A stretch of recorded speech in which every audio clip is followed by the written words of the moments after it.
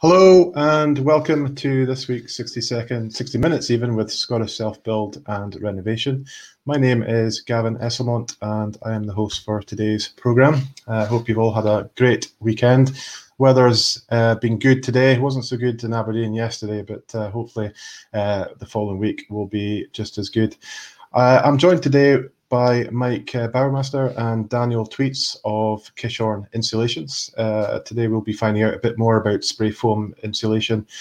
Mike is going to run through it, the application of spray foam and how it can contribute towards an efficient insulator for both new build and renovated homes. If you have any questions, please put them into the comments feed and we'll pick them up as we go through the programme. We'll wait until the end of the presentation and we'll pick them up then. So without further ado, I'm going to put Mike onto the screen and we're going to have a wee chat with Mike. Hello, Mike. Hi, Gavin. How are you? I'm good, thanks. How are you doing? Yeah, good, thanks. Good. You had a good weekend? Yeah, it's been very productive. Managed to get out on the hill on yesterday, so dodged some showers. Got a summit, so very happy. Where were you? We're in Cairngorm. We summited Bray which is one of the ones to get ticked off. So, is that how long does that take for the round trip? We were 5 hours in total. Okay. Hoped to try and sneak in a ridge, but the weather was pretty foul, so it was just up and down and back home for coffee. I guess it can change quite quickly as well. I mean, yeah, it's a nice place because it can get quite wild, so you feel like you've achieved something. Is it quite is it a seasonal kind of walk? Can you do it during the winter if you're careful or? Yeah, I'd actually tried it in winter conditions just before lockdown, but it was blowing an absolute hoolie and I thought better of persevering and turned tail and headed home. So I was glad to get it done in summer conditions. The great Scottish weather, welcome to July. Absolutely. Yeah. So Mike, tell us a bit more about Kishorn Insulations. Yeah, so it's we do insulation. I'll go into a lot of detail in the actual presentation, but we're going from strength to strength. We've certainly seen a big increase in demand for the spray foam. I think as more people become aware of it in terms of architects and contractors, but also just the general public seeing it in neighbours' properties getting done, and seeing our advertisements, speaking to us at the shows that we do, such as your own one, and hopefully this webinar will access a few more people that will see the light that it is the better way to insulate your home. And have you been impacted by COVID? I mean, that old question. I mean, by the way, I think your colleague Daniel's with you today as well, but we're going to try and do the social distancing as much as we can. So if it is a little bit, if it's a little bit kind of moving chairs, etc., we're trying our best to be compliant. But So we're lucky we live quite close and we're good friends. So we've been in a bubble together, which has helped with getting back to work and the run up to getting back to work as well. It's been quite difficult, really, in terms of the construction industry, and dare I say, common sense comes into it a hell of a lot. I mean, I think it's absolutely, there's only so much you can do with a 2 meter distance, and thankfully now we're able to use PPE as a control measure, so that certainly helps a lot. And have you done any installations over the last kind of few weeks, or is it... So we've been predominantly doing new builds and retrofit projects. We're making sure that any properties we go to, customers are happy for us to be there. We're being really strict in ensuring that all of our team aren't showing any signs, and if they are, then we're making sure we put the measures in place so no one's at risk. So we've been very fortunate so far that everything's gone right. So long may that continue. Great. Okay, well, we're going to have, you guys have kindly put a presentation together, so we're going to kind of put up onto the screen and you're going to talk through it. I'd say feel free to ask any questions. It doesn't have to be about the presentation. It can be about your project. One of the main reason for doing these webinars is really so that everyone can learn and everyone can reach out to the help that's out there, irrespective if you're in the middle of a project or just thinking about it, so just please use this session any way that you feel fit. So let me just put the presentation up here and I'll hand it over to you, Mike. Brilliant, thanks very much. Well, hello there, good evening, and thank you very much for joining us. As Gavin said, my name is Mike Bauermeister and I'm the operations manager for Kishorn Insulations. Tonight we're going to be looking into airtight insulation, the key to comfort and efficiency. But first of all, I'm going to tell you a little bit more about ourselves. So we started out as a building contractor on the west coast of Scotland, building energy efficient homes. We knew that the key to energy efficiency was airtightness. However, existing solutions used tapes and membranes, which meant that achieving an airtight building was very difficult. We started searching for a better solution and stumbled across Icynene. That, in short, led us to become the first Icynene contractor in Scotland. That was way back in 2008. Since then, we've become very involved with Robert Gordon's University and in conjunction with Icynene and researching and developing further solutions for insulating properties using Icynene, which has also led us to work a lot with Historic Scotland on a number of occasions. Now, any prospective job will first of all be surveyed by one of our 2 technical surveyors.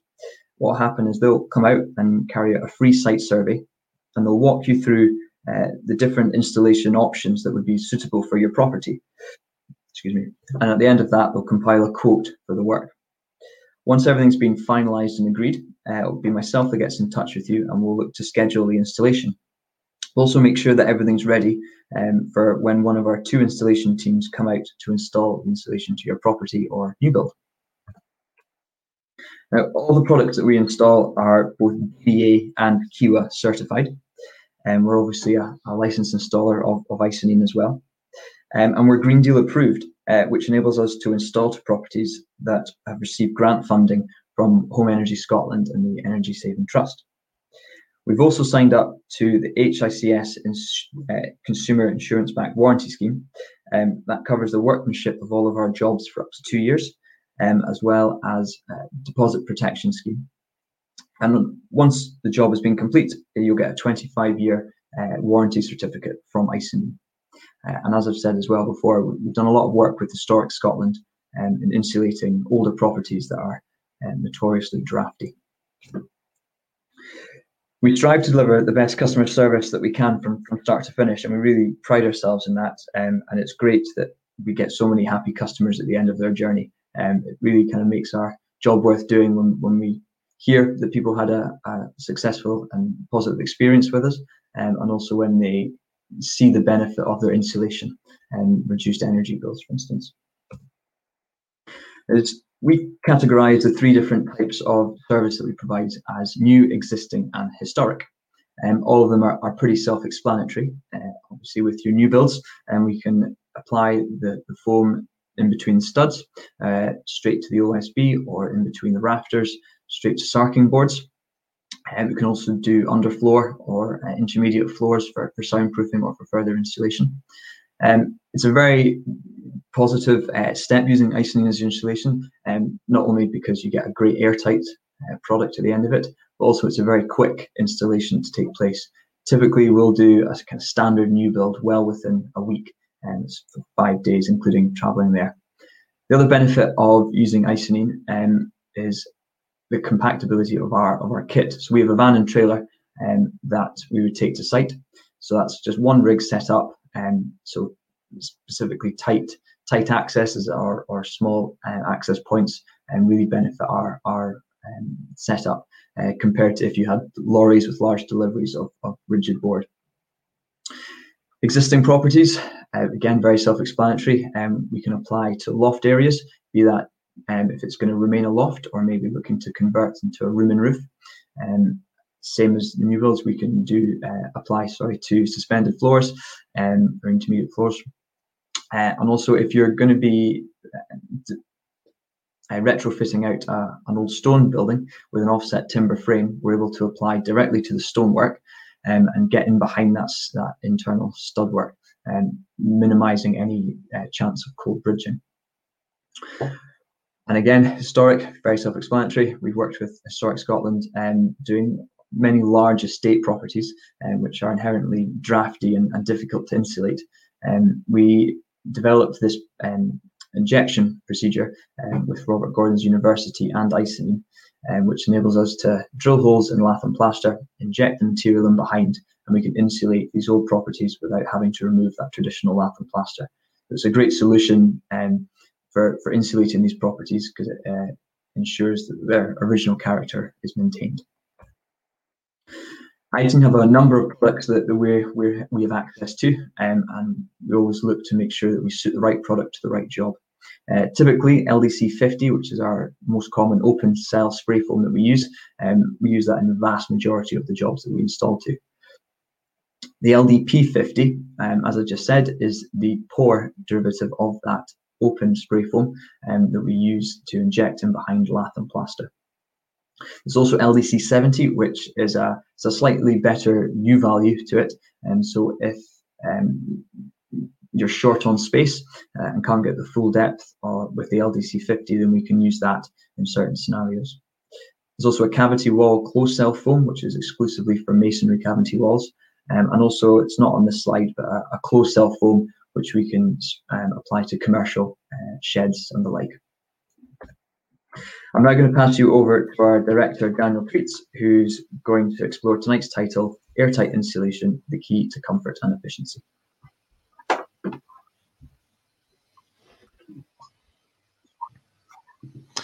And just while you're changing out there, I'm just going to flash Daniel up on the screen just so that everyone can see who we're talking to. Good, Daniel, you okay? How are you doing? There we go. Hey, Daniel. Not too how bad, you doing? yeah. All right? Good. Good. So just going to crack on with the presentation. I'll just kind of minimize this again. There we go. So is that me live? That's you live, yeah. Okay, well, my name's Daniel. I'm Director of Kishon Insulations, and I'm going to try and deliver the technical aspect of the presentation. So today we're looking at airtightness. Airtightness, the key to comfort and efficiency. So Mike touched on Icynene, the product that we install. But who and what is Icynene? Well, they're a Canadian company, founded in 1986 in Canada. And it's a very, very green product. It uses water as the agent of expansion rather than other harmful gases, contains no formaldehyde or other chemicals like older insulation did in the sort of post-war era. And much like, unlike rigid board, for instance, has a lot of harmful chemicals trapped in the gas. It's an open cell product. It traps air, and that's the form of insulation. It's got a rating of 1 on the GWP index, the Global Warming Potential Index, which is unbelievably low compared to 100 plus for other products. And it's a member of green building organizations across the world. A great example was when it was used in health houses for asthmatics, basically because there's no off-gassing because we don't trap harmful gas, and there's no sort of harmful dust that gets generated. So it was a great insulation for that. For those health houses. The 36, I think that should actually be 34, but significant experience in the spray foam industry. So it's no surprise that they really are the world leader in spray foam technology. It's an air barrier and an insulation which is breathable, which all sounds a bit complicated, but it will stop air and moisture vapor penetrating, but it will allow any actual water that gets in to breathe and evaporate and eventually dry out. It's much like sort of Gore-Tex, which you might be more familiar with. There's a few numbers on there just to show you the standard, and that we sort of beat the standard for the air barrier itself. And so, yeah, Icynene facilitates moisture diffusion and bi-directional drying. It basically just means if it gets wet, it's allowed to dry out, and the insulation wouldn't be compromised. And this is just a little map at the bottom, just to show where Icynene is globally. It's used in both hot and cold climates to keep heat either in or out, but it really is a world-leading brand. Can't talk about insulation without talking about global warming. As David Attenborough said recently, insulating our homes is one of the most significant ways that we can reduce carbon emissions and save our planet. If our homes are not insulated, we use a lot more fuel than we need to. We're generating a lot more CO2 than we need to, just because we have leaky buildings, and we need to have the heater on just more and more, because we are ultimately building inefficient buildings. So that's a good point just to remember. Now we're talking about an airtight insulation, which is a relatively new, and particularly spray foam insulation, is a relatively new product to the market. I know it's been around for a long time. Icynene has anyway, but certainly in Scotland, it got introduced maybe around the 80s, a different type, which was very detrimental to buildings. But the new technology of an open cell spray foam is relatively new to Scotland itself, although it's been around in the likes of Canada for a long, long time. But when we're talking about developing new innovative techniques, and we talk about building science, what building science is the study of the response of buildings and materials and people to heat, air pressure, moisture, and sound. And insulation, particularly Icynene insulation and spray foam insulation, really touches on each one of those points. So what I would generally ask at this point, if I had an audience, is what do all these buildings have in common? The response I usually get is they all have walls, windows, they have a roof, they're designed for humans to occupy. But when we're talking about building science and insulation in particular, what they all have in common is that they're all just a box of air. So the reason I say that is because effectively we build four walls and a roof to artificially control our environment so it's the most comfortable for us as humans. The outside air could be very, very low temperatures to very hot temperatures with relative humidity following. And inside, we really want to try and maintain like sort of 20, 22 degrees, maybe a little hotter, depending on what you like. And the relative humidity really should be around 50% because we need humid air to be able to function. Now, what nature wants to do is bring the outside conditions into equilibrium with the inside conditions, which is why we're talking about artificially controlling our box of air. So some of the laws of physics we got to remember back in high school days: hot air rises, just like a hot air balloon. Moisture vapor and energy flow from hot to cold and from wet to dry, not the other way around. And cold air cannot support as much moisture vapor in its gaseous state as warm air. Now, this is called relative humidity. When you first touch on it, it sounds a bit complicated, but it's relatively simple. If you look at the bottom there, there's a bit of a sort of demonstration.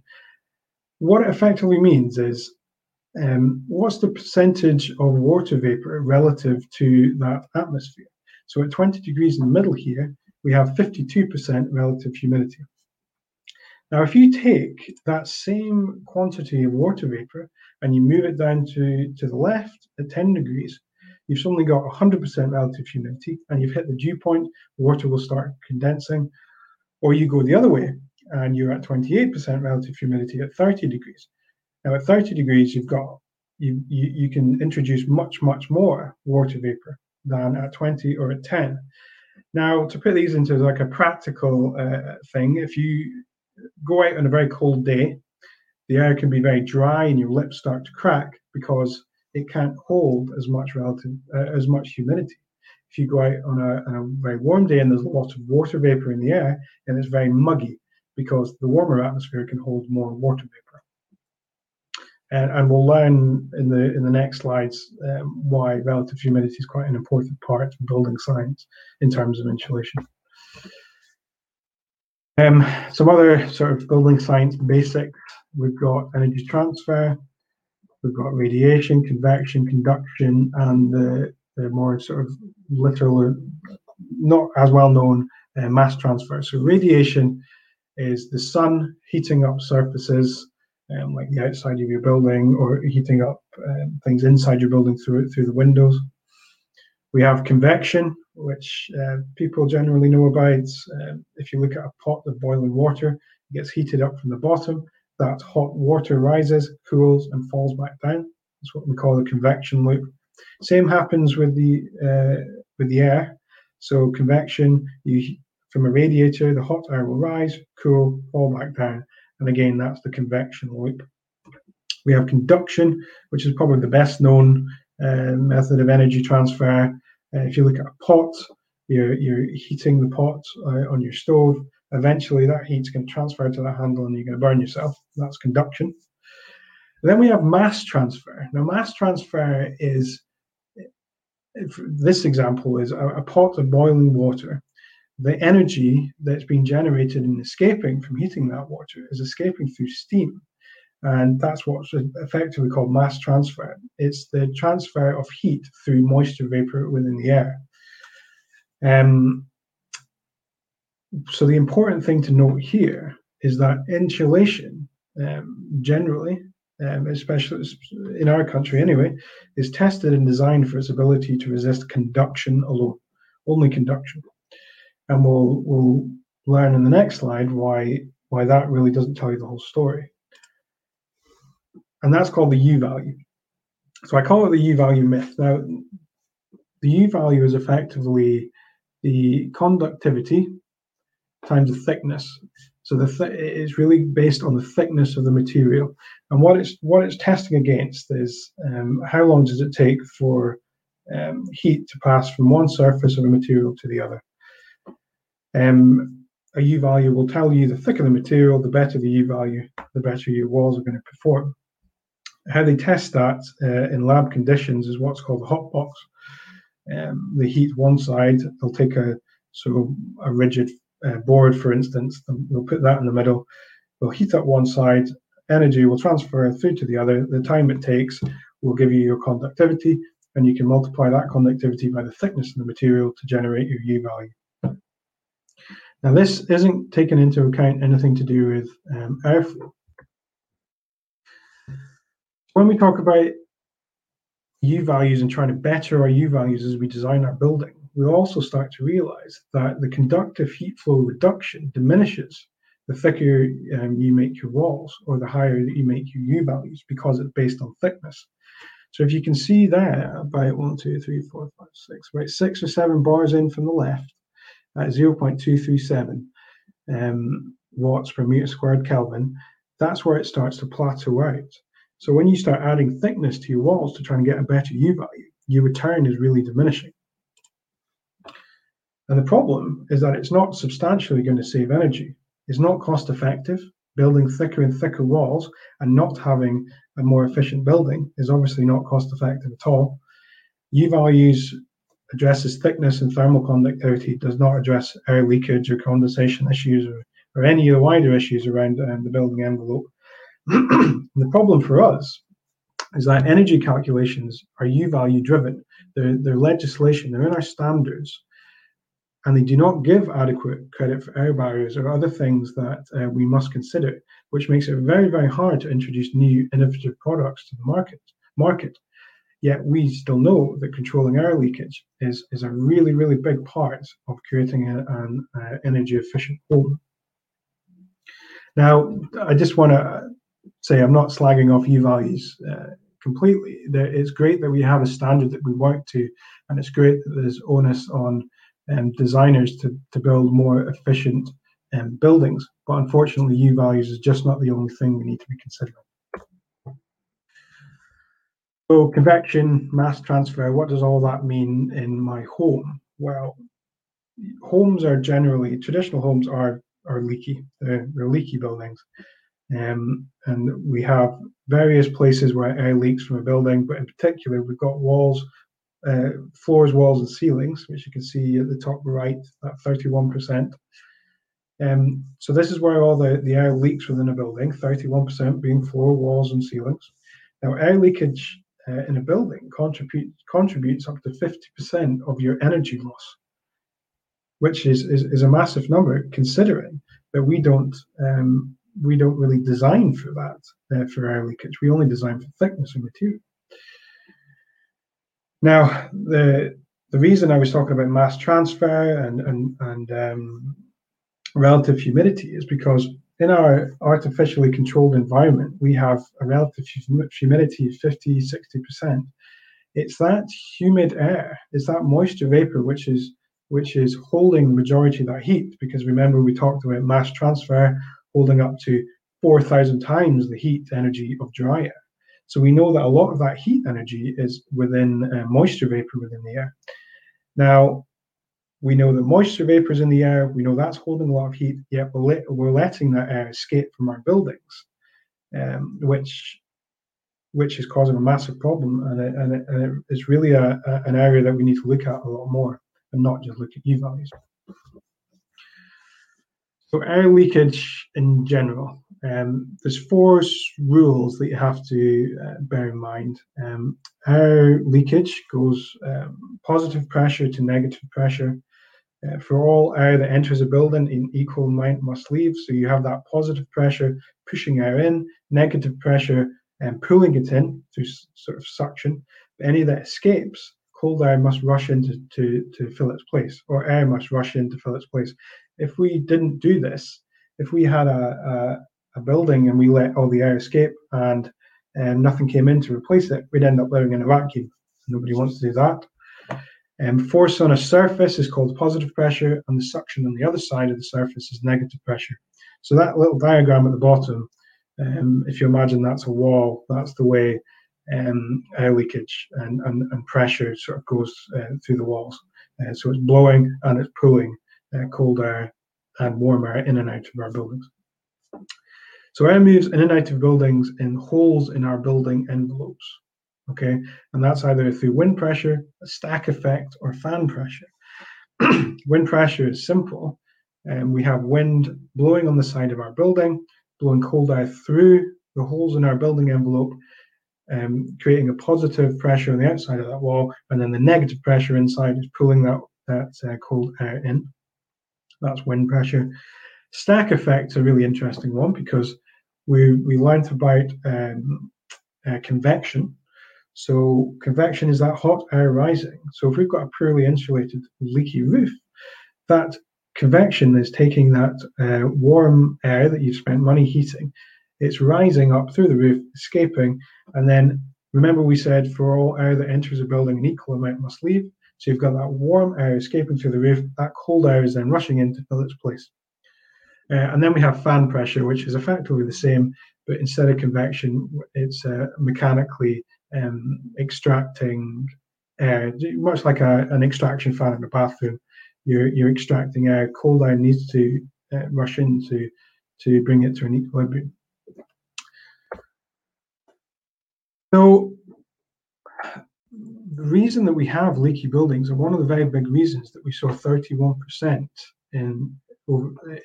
so we said 50% of energy loss is down to air leakage, and 31% of that is through the walls, the roof, and the floor. It's a lot of the time due to scheduling and budget constraints, because it makes it very difficult to guarantee high workmanship every time. Now, traditionally, we use pre-manufactured elements like a glass wool that's been manufactured off-site, or a rigid board that's been manufactured off-site.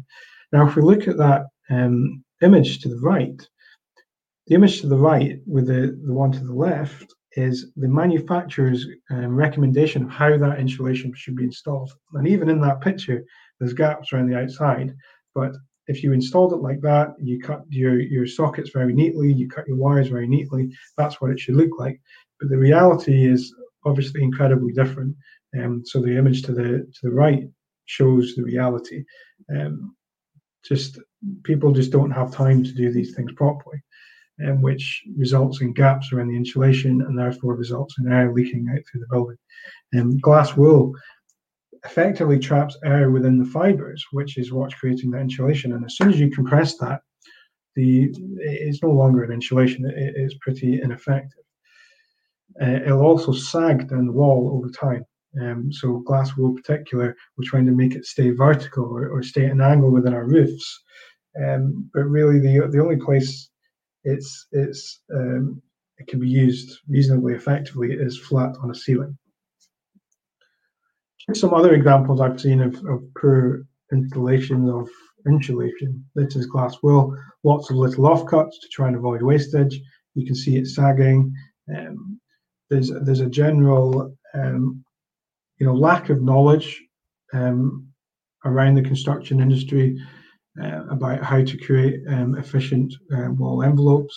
When I went through my trade as a joiner, I know I wasn't particularly focused on achieving a certain standard in insulation. It was really just to get it in there. So, and this is the kind of thing that happens.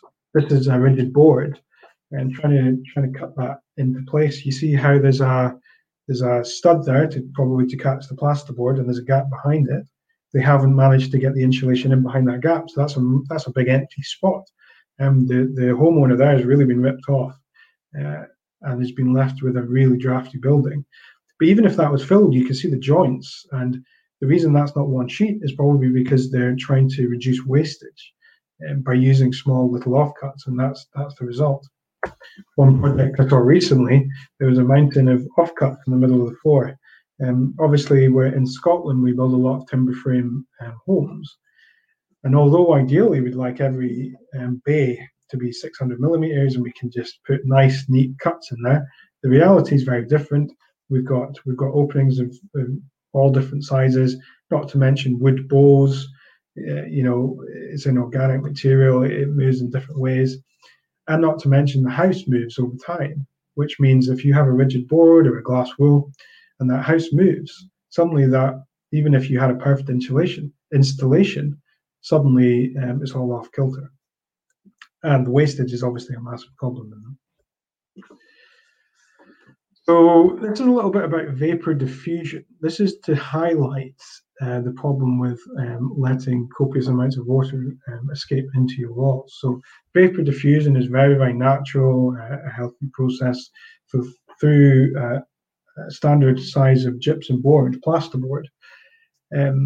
Vapor diffusion, just a migration of moisture by moisture pressure internally, will generate about 1/3 of a litre of water over this heating season, which is fine, it's controllable. What we do is try and put VCLs, vapor control layers, behind the plasterboard to try and make sure that water doesn't diffuse into the wall and create problems. Now this is on a perfect sheet of gypsum board. If we go and punch a hole into that gypsum board and to put a socket in there, for instance, now suddenly we have up to 30 litres of water entering that building, and that's a problem. That's a big, big problem. Now, what we try and do is put vapor control layers, but they're obviously very ineffective. Generally sort of plastic sheets that you're stapling in place, but when your electrician comes around and punches a hole in the wall, they don't generally have any regard for the VCL layer. And this is happening in particular because it's no longer diffusing through that material. It's the moisture vapor within the atmosphere. It's that relative humidity within that air. We're allowing that air to escape through holes in the building envelope, much like this plug socket. And that humid air is then escaping into our walls, and it's creating a big problem. We could end up getting interstitial condensation in some places, and effectively causing big problems for our walls. I've seen some examples of building envelopes which all appear fine where the VCL is intact, and then if you take the plasterboard off around that plug socket, you can see lots of mold growth around that plug socket. That isn't vapor diffusion. That isn't actual moisture. That's vapor. That's moisture vapor within the air condensating behind the plasterboard, maybe behind the VCL. So that's why we want to create an airtight insulation. So I'll try and summarize the best I can.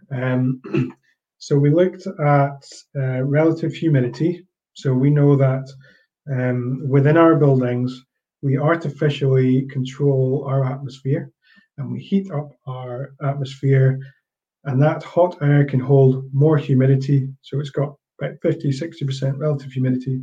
It's that humidity, it's that moisture vapor that's holding the heat that we're generating.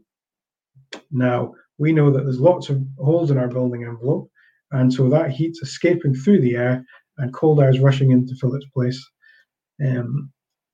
And so that is why we need an airtight insulation. And then the other one that I touched on was the moisture within that air.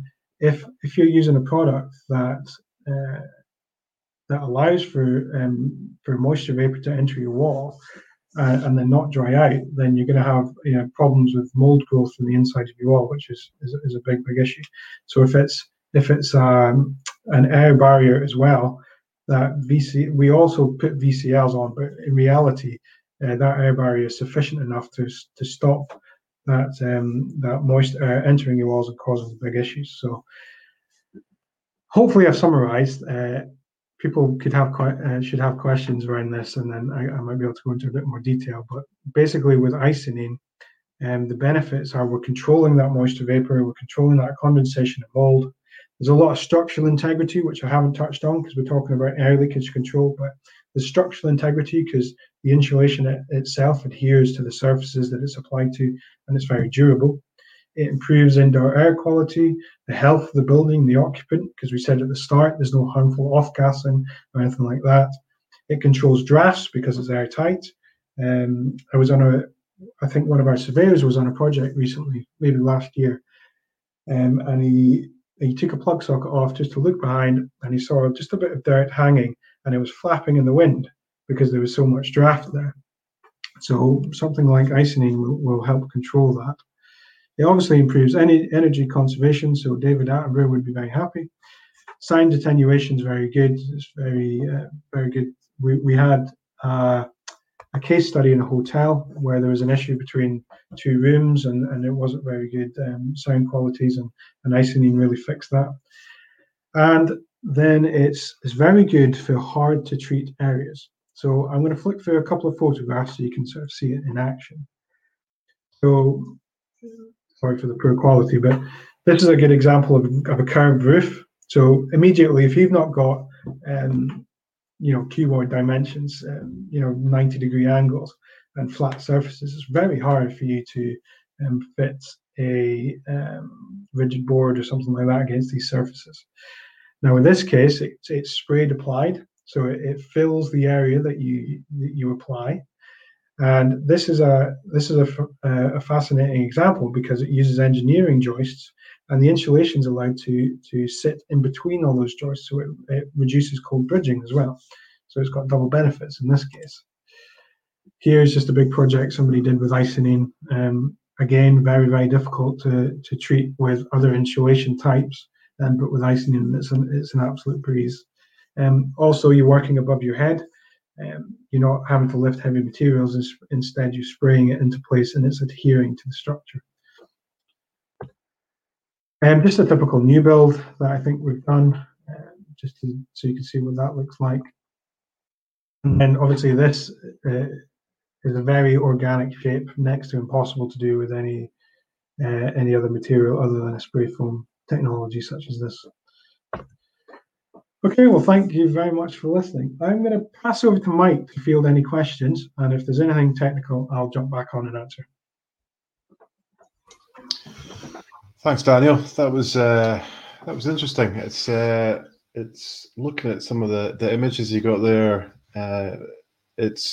I'm curious as to how, when you spray the Icynene in, what's the finish like? So if you're going to be I don't know, I guess you have to put another layer on top of that, or do you paint? If it's a new build, obviously there'll be specific U values that we'd have to hit.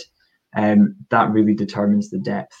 Generally, we're finding that we'll do a full stud depth of say 145, 150 mil, and then they're needing to add in addition to that a 25 mil board of Celotex in order to hit these U values, which Daniel's gone into great detail about. With a standard retrofit installation where we don't have a U value to hit, 150 millimeters is really our magic number for an open spray application. Of course, when it comes to injection in behind wall linings, so your lath and plaster, 150 mil, it's just not possible to hit that.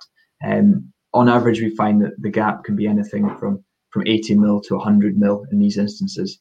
And of course, again, as Daniel said with that example of removing the plug socket and seeing the wind blowing, anything we can put in there is going to greatly improve the thermal efficiency of the building.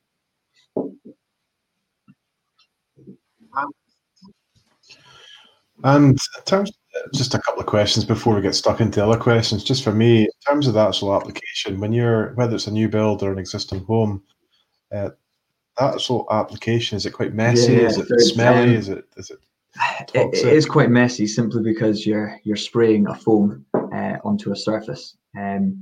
We pride ourselves in keeping things as tidy as we can, so the team fully mask out our work areas. We like to leave things cleaner than when we find it. which has been some positive feedback from a lot of customers who are impressed with that. It is messy, but yeah, it's a small cost to pay for good installation in some respects. Yeah. I guess the reality is it's going to be an empty room, yeah. or empty house.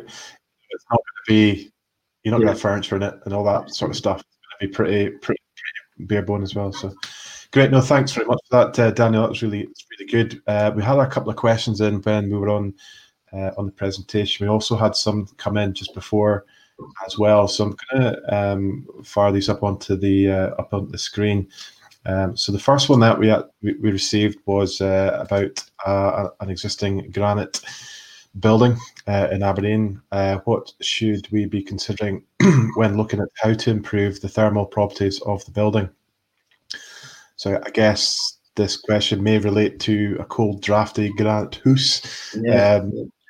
I'm assuming here, but yeah, maybe is there an application that could be applied to an existing house that's 3 stories? Yeah, absolutely. I mean, it very much depends on what the makeup of the building is. So without knowing specifics, it will be a broad general answer. If we're able to access the underfloor area and it's greater than half a metre of depth, then we can apply to that area.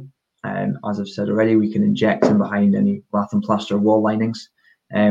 We are able to inject in behind plasterboard linings, but if there's any insulation in there already, that would obviously have to come out, which involves a lot more work. So it's very rare that we would do that type of installation. But roofs as well. I mean, roofs are really big cold sink areas in properties. You know, as Daniel said, you've got your warm box of air that you're trying to regulate, and you've only got a thin, possibly old, possibly squished layer of glass wool on your top floor ceiling, and then above that, it's a big cold space, as we all know, in our lofts. So, by installing the insulation to the sarking boards and the rafters, we're creating a warm roof area, which keeps that loft environment and atmosphere, very similar to other rooms in the property. So yeah, there's a lot that can be done with roof installation, loft installations. I guess guarantees and the kind of the thermal properties that are created by the proper application of insulation, whether it's the board, whether it's a spray foam. I mean, what do you typically get in terms of a guarantee? Is there maintenance you have to continue doing, or? Yeah, so the foam itself, because there's no chemicals in it, and the thermal efficiency of that product when it's applied will be the same for the life of that building. And if you compare that to rigid board, it's got chemicals blown into it. Over time, they dissipate and they off gas. So in 25 years, 50 years time, your rigid board will not have the same thermal efficiency then as it did when it was installed. And I don't know if you've ever had an old bit of rigid board and you rub the edges and it just turns into dust and powder. And that's because it's aged and it's just losing its integrity. And because the foam is just trapping air, it can't become bad, basically. But of course, in Icynene we issue 25-year Icynene warranty for all of our installations. In Canada, I think they actually issue it for the life of the building, but we're not allowed to do that over here. It has to be a specific time frame. Okay, good, thank you. Another question we've had in about the roof space, which we were just talking about there. So how is ventilation with the roof space maintained to a suitable standard to avoid humidity and damp? Yeah, okay, so partly half answered that one already. So once we've installed to the roof area, as I say, that atmosphere is then very similar to other rooms in the property. As your standard roof is just now, it's a cold roof structure, so you have to have that ventilation in there in case of any humidity build up, so that can allow to evaporate through that airflow. But once we've installed the Icynene to that roof area, it creates a warm roof, so there isn't that huge temperature difference for any moisture-laden air as it transfers into that environment. It's not going to suddenly saturate like Daniel described with relative humidity. So there's no chance. If there is a build-up, say from a leak or something of that nature, and because of the open cell structure of the foam, that moisture would diffuse through it and evaporate out. And when we're talking about the roof space, there's obviously the space on some houses, ground floor and below, that void in some of the kind of houses that I've lived in the past. You know, you could lift the floor hatch, you could basically see the ground. I mean, curious where Daniel mentioned that heat obviously rises. Do you need to do anything in the ground floor, under the ground floor? Could that be treated or? Yeah, so it is something that we install to. Obviously, in those scenarios, we make sure that we leave the ventilation system open for that area, just for any ground moisture that can come up through there. But yeah, absolutely. I mean, depending is again where the property is, if it's on top of a hill or if it doesn't have any trees or anything around about it, and you're in an exposed location, you've got wind constantly blowing through that solar ventilation. And as it's blowing through, it's drawing all of that warm air that might be in the property away with it. So it is absolutely, a source of heat loss as well. Oh, good. A couple more questions come in.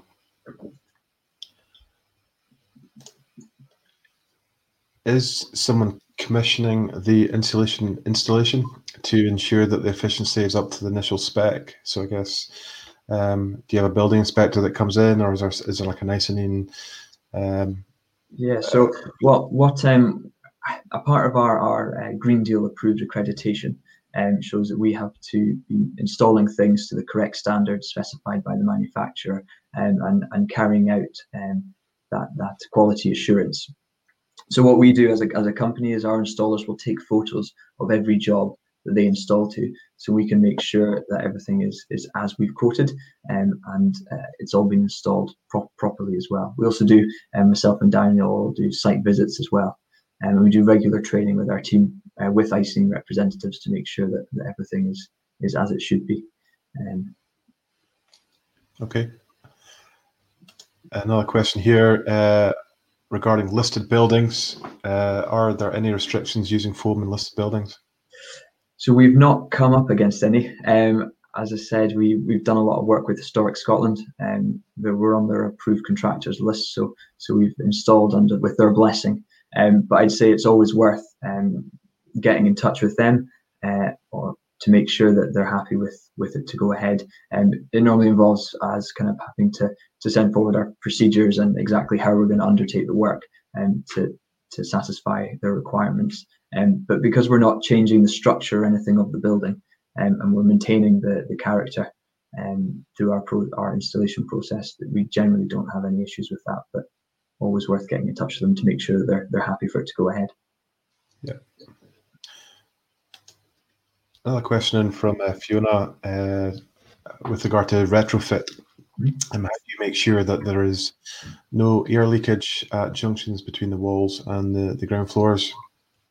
Okay, so when we're injecting into that cavity and say a lath and plaster, we use both products. So we'll use the spray initially to seal the bottom of the wall, and then we'll inject the pour material on top, and we track its expansion with a thermal imaging camera.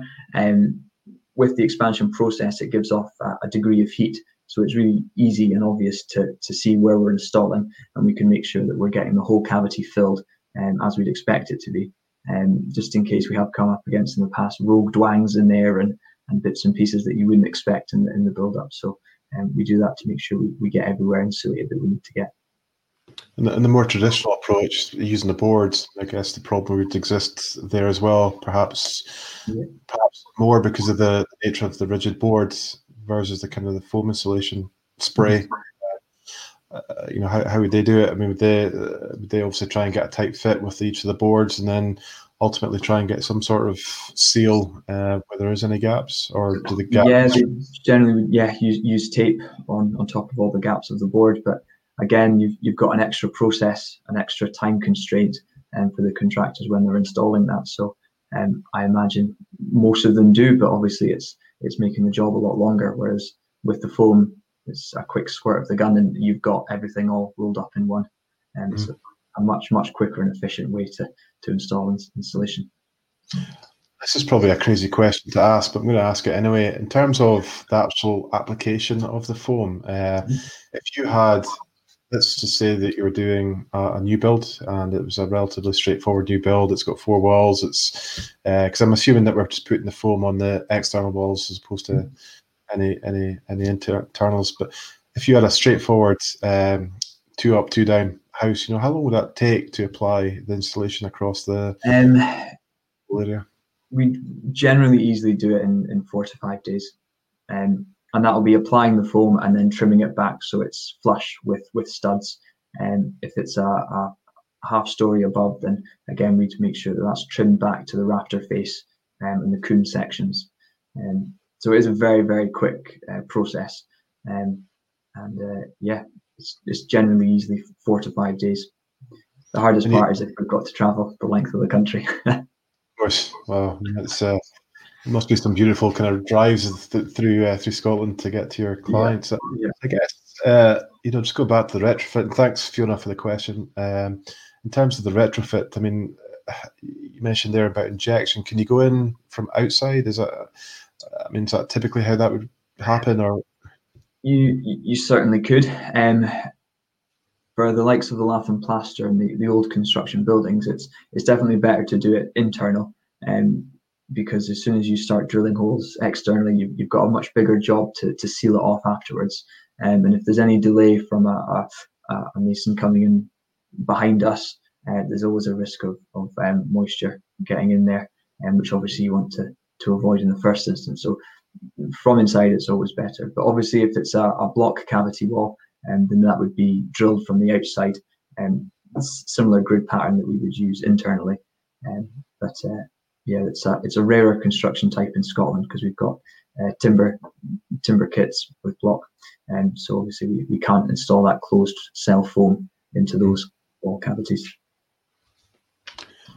All right, good stuff. That's it just now in terms of the questions. That's been really good. I think in terms of people wanting to get in touch with Kishorn to talk about their projects, what's the best way to do that? Yeah, so if you jump on our website, which is kishorninsulations.co.uk, scrolling along the bottom, perfectly timed, we've got a web inquiry form on there. There's also a lot of information and case studies as well from projects we've done. Facebook as well, we've got some links there to our website and some videos that have got some capturing ability for people's inquiries. We do have a phone line as well, but it's typical of the West Coast. It's intermittent at best, so email is absolutely the best form of getting in touch with us. And as soon as anything comes through, we forward it on to one of our technical surveyors, if it's either East Coast or West Coast based, and they'll give any inquiries a call and a chat, and we can take things from there. Yeah, and you guys are quite active on Facebook. I've noticed quite a lot of questions getting shared on Facebook, which is great because again, it's not the people asking the questions get an answer, but everyone else is learning from that as well. And I think it's good that you guys. One of Daniel's big things is to keep our answer rate high. Oh, good stuff. Okay, thanks, Mike and Daniel. I really appreciate you guys taking the time out. Thanks for having us. Amazing. And I am going to introduce our next webinar. It's Tinto Architecture, Interiors and You. They're on it's the 9th of August. I was thinking August. It can't be August yet, but it is. It's just next week. So we've got Richard Tinto of Tinto Architecture, Interiors and You. They will be discussing why a self-build or renovation is the best way to upsize. I was having a bit of fun with Richard just a couple of days ago. He's going to try and stir things up a little bit and have a bit of a debate going as well. So we'll see if that happens, but certainly it should be one to watch. That's Sunday the 9th of August at 7 p.m. I'm still surprised it's August next week, but hey ho. Thank you very much, everybody. I really appreciate you guys coming on to watch this. We will be again back in a couple of weeks, and if you've got any questions for Kishorn in the meantime, please feel free to get in touch with them on their Facebook page, on their website, and their good old phone as well. But remember for that West Coast flag. Okay, guys, thank you very much. Take care. Thank you. Thanks very much. again. Bye-bye. Bye now. Bye.